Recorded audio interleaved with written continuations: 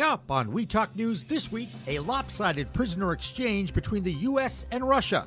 Basketball star Brittney Griner is freed for an international arms dealer. Plus, no more cashless ATMs as hundreds of dispensaries scramble to create a cash-only transaction system again.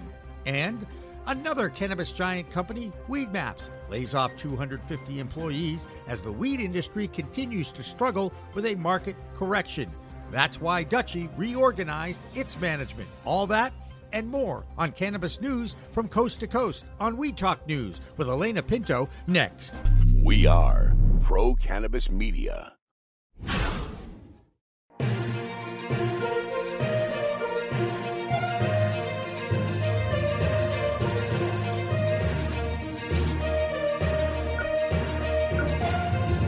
Hi, everyone. Welcome to this week's Weed Talk News.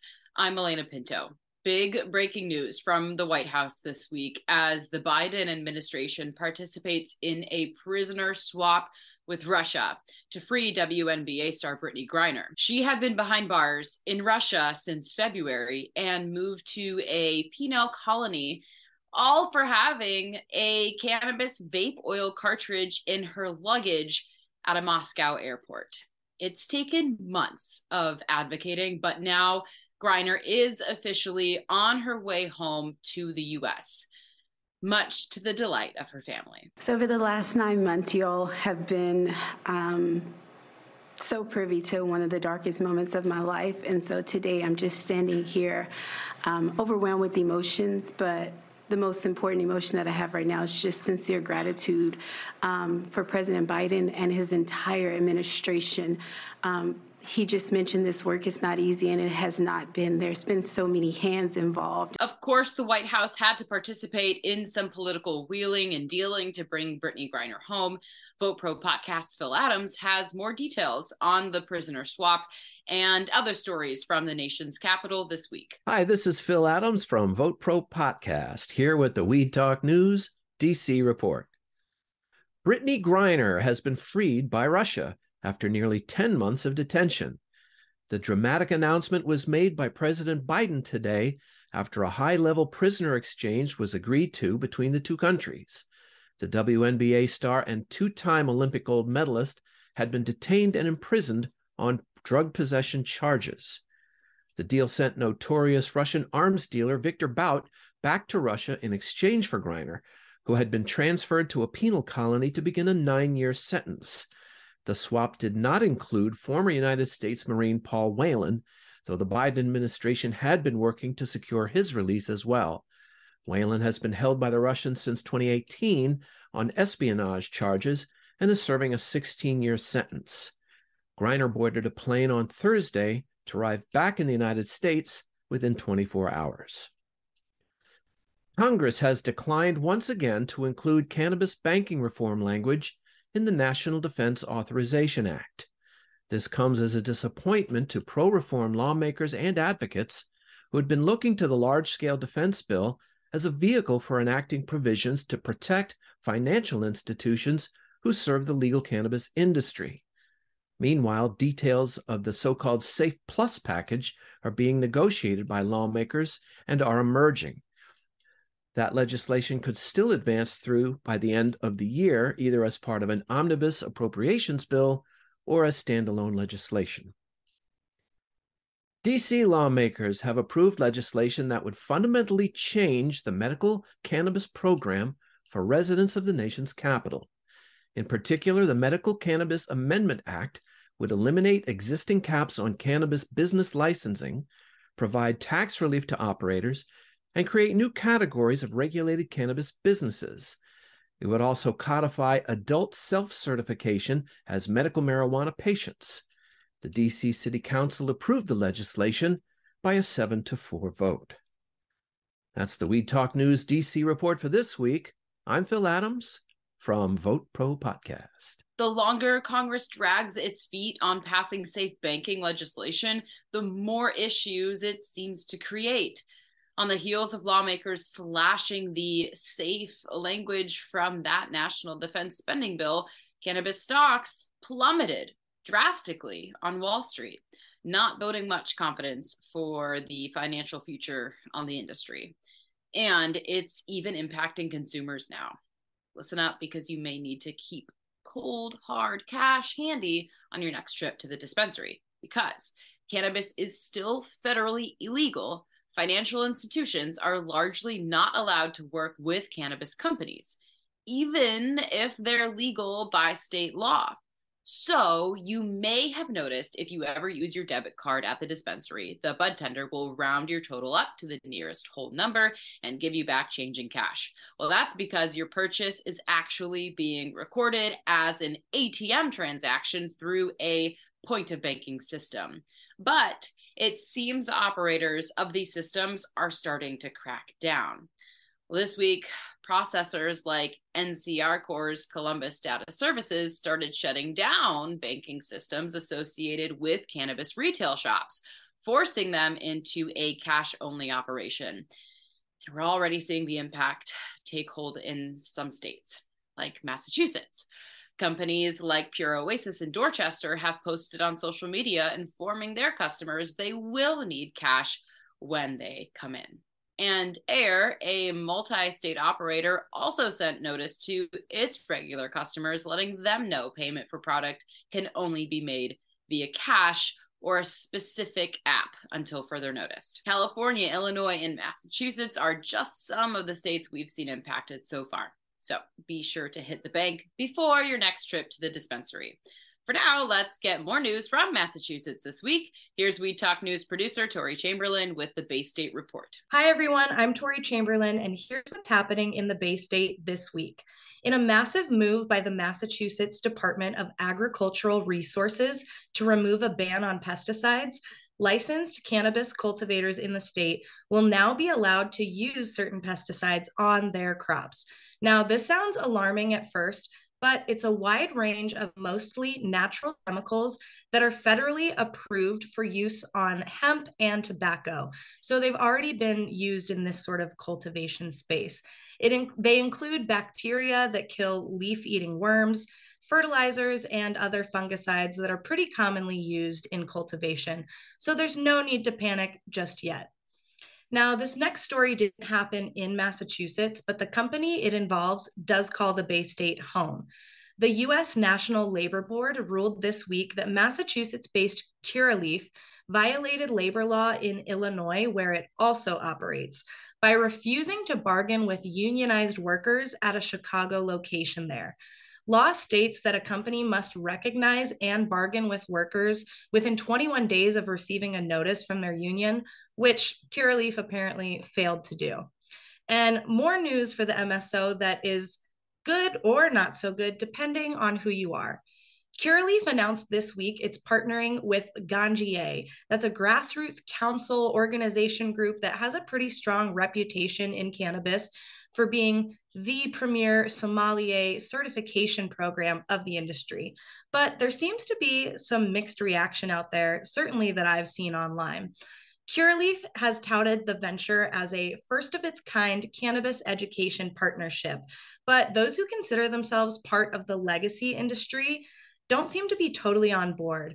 I spoke with Maggie Wilson, CMO of Fruit Slabs and a certified sommelier herself, about what she thinks about this partnership. I read the press release, and one of the things that it said was like they want to do this in such a quick way so that they have tons of people who are certified as Ganjiers, blah, blah, blah, through Curaleaf. And it's like, do you want to do it right or do you want to do it fast? Because it doesn't, like, it's not a 4-hour training certification to learn about this plant.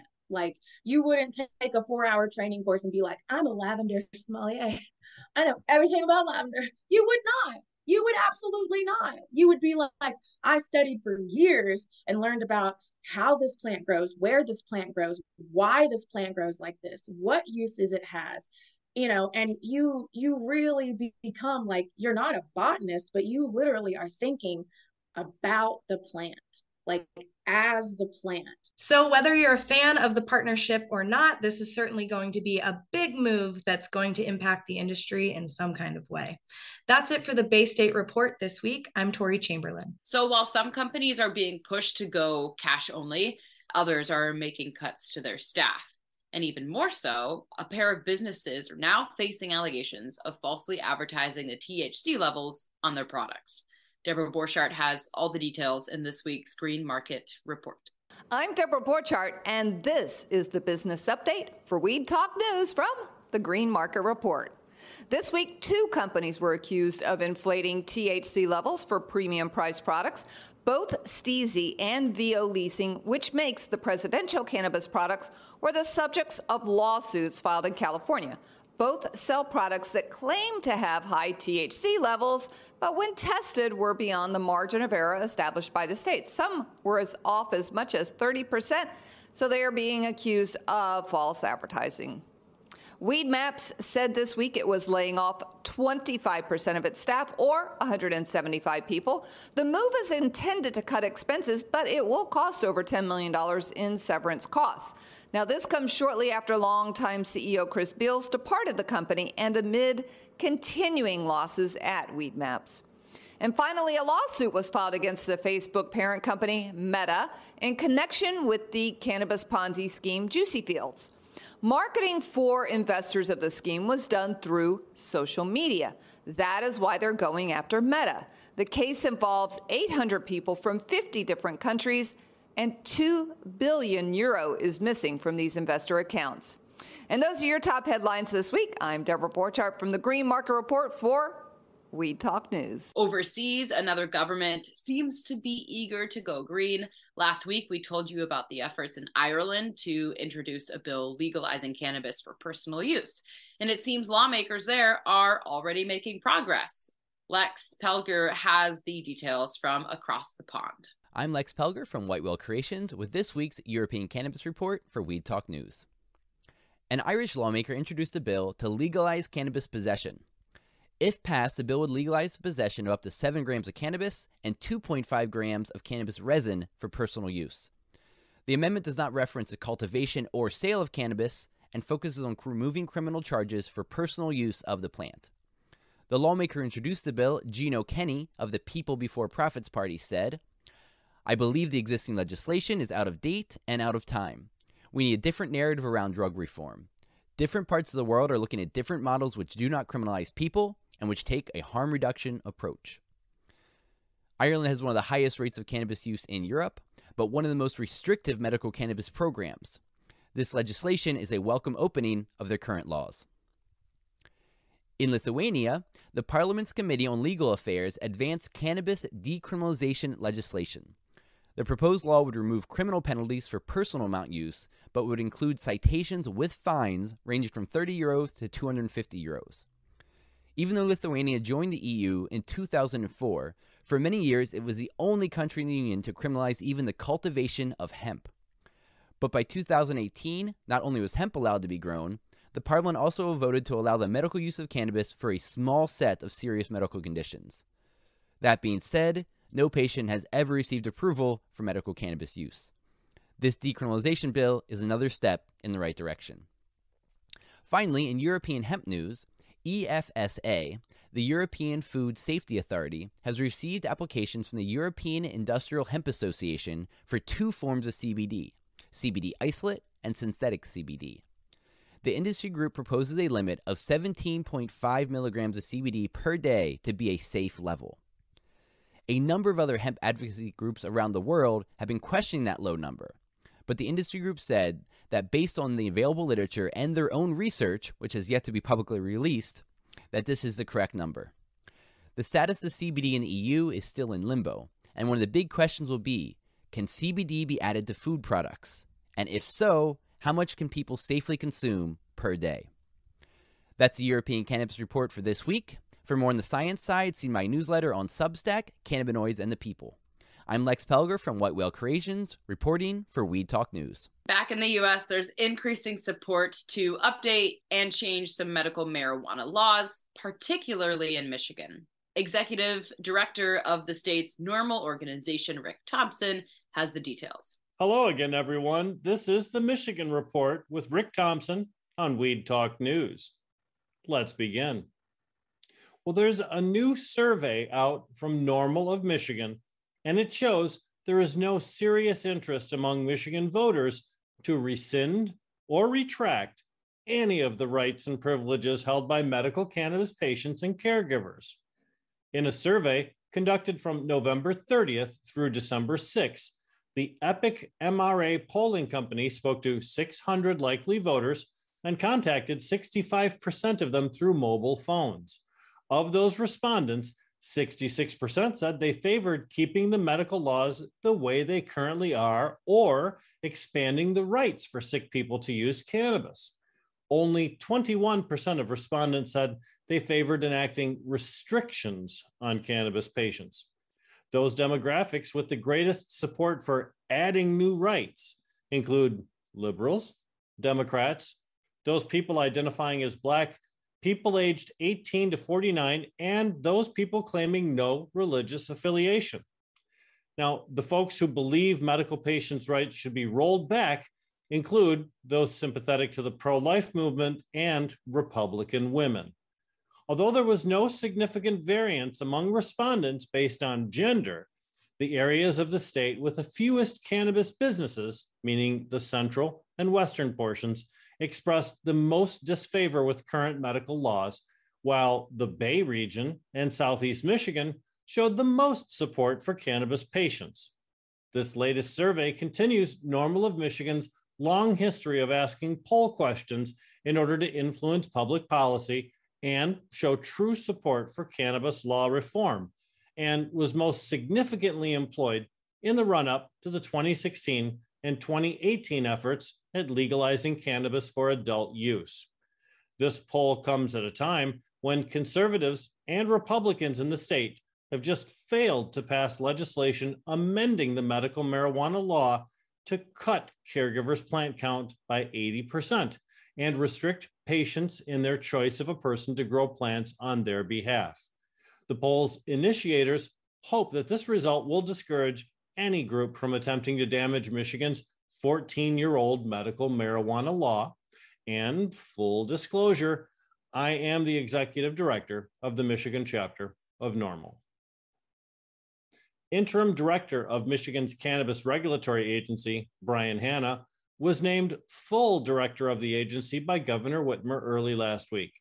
Hanna now leads a department of over 200 employees, a task at which he seemingly has no experience. Hanna's background in law enforcement and in the military may make him an attractive choice for ramping up enforcement actions, but in the short time he's been on the job, Director Hanna hasn't shown empathy for consumers and has used a heavy hand to smack down an industry that just needs a little shaking. His zeal for surprise inspections and very public shaming of cannabis companies who fall outside the lines may put him in a large legal entanglement, as his predecessor, Andrew Brisboe, did when he issued a huge recall of cannabis products in 2021. Director Hanna has a tumultuous industry to wrangle, and his seeming dismissal of cannabis consumer issues does not bode well for his popularity or effectiveness as a leader of the CRA. As always, we'll keep you updated on the status of Michigan's legal market each and every week. And that's it for the Michigan Report with Rick Thompson on Weed Talk News. We all know the road to legalization is a long one. Once legislation is passed and made law, there are still several hurdles to overcome and fine-tuning to do for the industry. And for the state of Illinois, the hurdle to get legal home delivery may soon be cleared.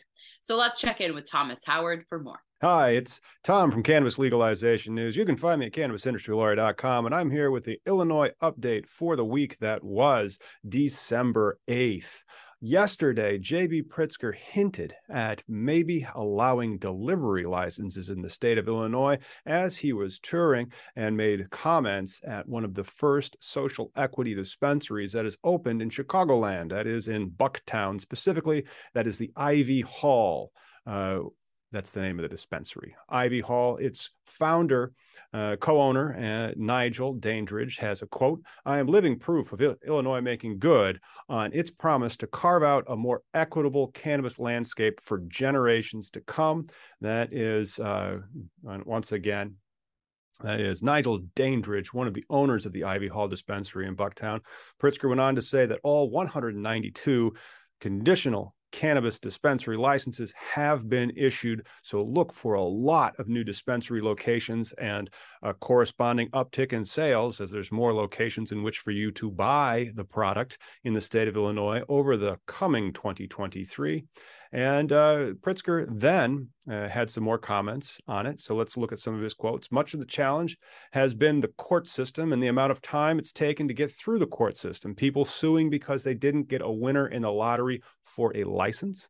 That is what Pritzker said. And then when asked about cannabis delivery licenses possibilities in the state, he said, at first blush, without the data in front of me, I think as long as it is regulated, as long as we make sure that the person who ordered it gets it and that they're legally allowed, then to me, it would seem like it is the same as somebody coming into the store, which means that there may be another round of cannabis delivery licenses for the first time in the state of Illinois. That's something for 2023 because it is done.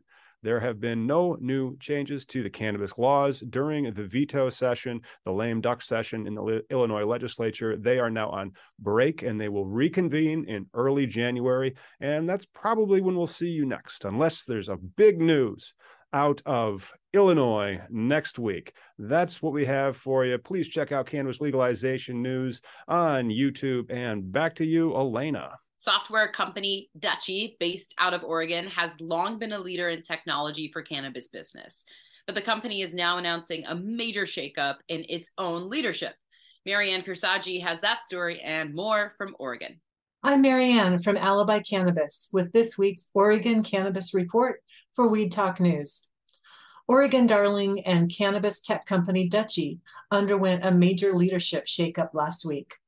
The board of directors has named a new CEO, new CFO, new general counsel, and a new vice president of engineering. Many of the new executives hail from Toast, a Boston-based tech company. Next, Oregon regulators issued a recall for more than 22,000 cannabis concentrate products over concerns that they might contain pesticides. The concentrates were manufactured by Bobsled and Quantum Alchemy. Selling product that has failed pesticide tests is harmful to the consumer and harmful to the industry. Time will tell what penalties there may be for these operators. And lastly, two long-running Oregon companies, East Fork Cultivars and Peak Extracts, are banding together to diversify their product offerings and strengthen their position in a stale market that's dealing with significant obstacles, including overproduction and depressed wholesale market prices. That'll do it for the Oregon Report this week.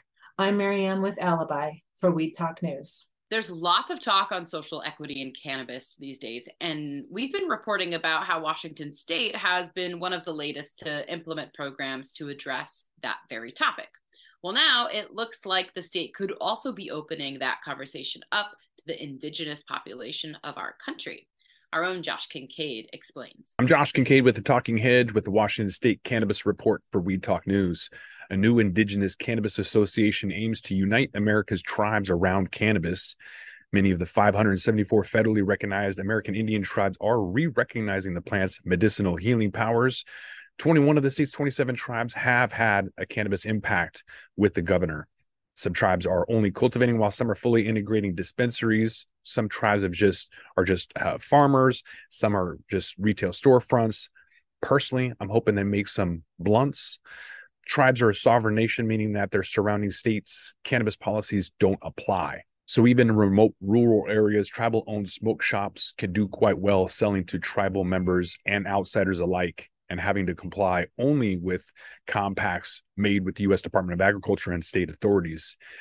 Then there's a social good, such as revenues. In Washington State, the Puyallup tribe is putting together revenues into clinical cannabis medical research and partnering with academic institutions, as well as building housing for the tribe's homeless and addressing their social opioid crisis.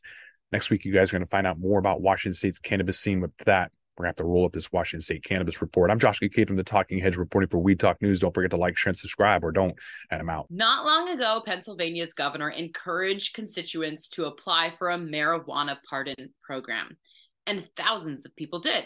But It turns out maybe the governor wasn't as ready to be as generous as once perceived.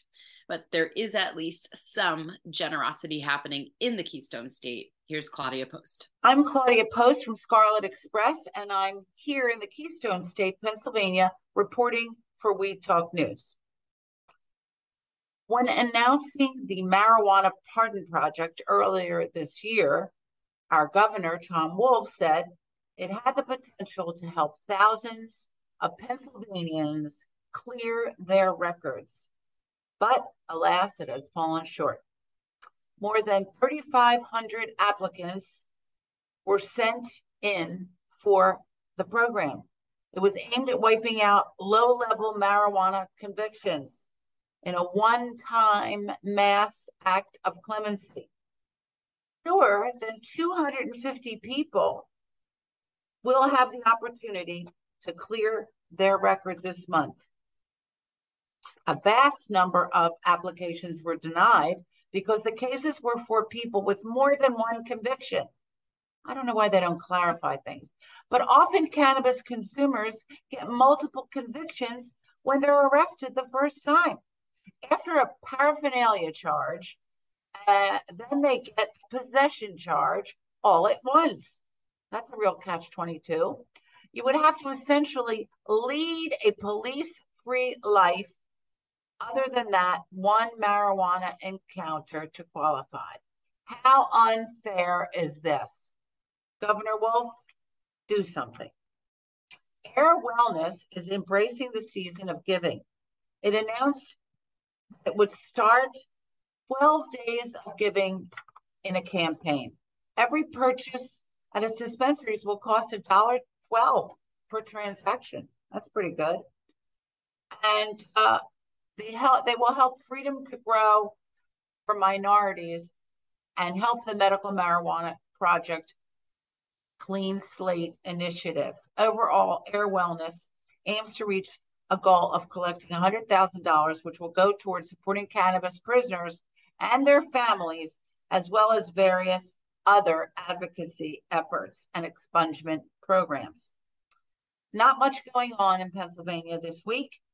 I'm Claudia Post from Scarlet Express, and I'll be back next week to talk about what's hot and what's not.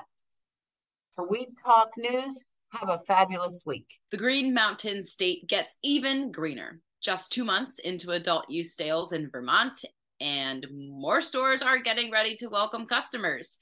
And cannabis regulators aren't done handing out licenses either. Here's Jessie Lynn Dolan with the Vermont Report. I'm Jessie Lynn Dolan from Nurse Grown Organics and Vermont Cannabis Nurses, and this is the Weed Talk News Vermont Report. A Brandon, Vermont retailer, Pine Grove Organics, grand opening is on December 8th, with Northeast Cannabis in St. Johnsbury's grand opening on December 9th. The Cannabis Control Board approved 8 new licenses this week, including 5 cultivators, 1 wholesaler, 1 manufacturer, and 1 retailer. The board sent their draft report to legislators on solid concentrates to the board's advisory committee for feedback. The board will host a public meeting before submitting the report. The board will submit another report to the legislators in January of 2023 on regulating hemp and hemp-derived products, again after public comment. They also announced that the board's general counsel, David Scher, has been selected to serve as state director in Washington, D.C., and will no longer be on the board. That's the Vermont Report for Weed Talk News. I'm Vermont's cannabis nurse, Jessie Lynn Dolan. And finally, the next time you go to Vegas, get ready to get lit in a whole new way. We've told you about the company and dispensary Planet 13 and how they're even expanding to Illinois. But first, at its home base in Vegas, Planet 13 will officially be the first of its kind consumption space in the area. When you visit, you'll be able to watch products being made, purchase products, and consume them all under the same roof. Planet 13 has always had a unique space, but adding a luxurious 420 lounge close to the Strip is only going to elevate things. So what happens in Vegas may stay in Vegas, but what happens with weed continues to evolve. In fact, it is a whole new world of weed out there, so use it wisely. And that's it for Weed Talk News this week. I'm Elena Pinto. With that, we're going to roll this one up. I'm Josh Kincaid. This is The Talking Hedge. Don't forget to like, share, and subscribe, or don't, and I'm out. Don't forget to smash that like button on your way out and check out these other videos that we've got.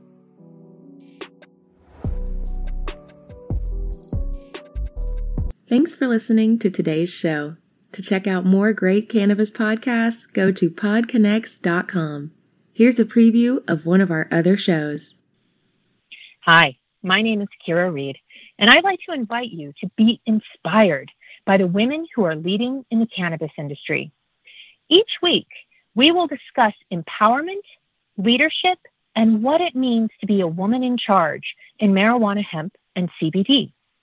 As the founder of the Women Empowered in Cannabis community, I have had the great pleasure to get to know many brilliant and talented women who are CEOs, executives, politicians, advocates, and community leaders that are focused on creating a cannabis economy that is just, fair, and equal.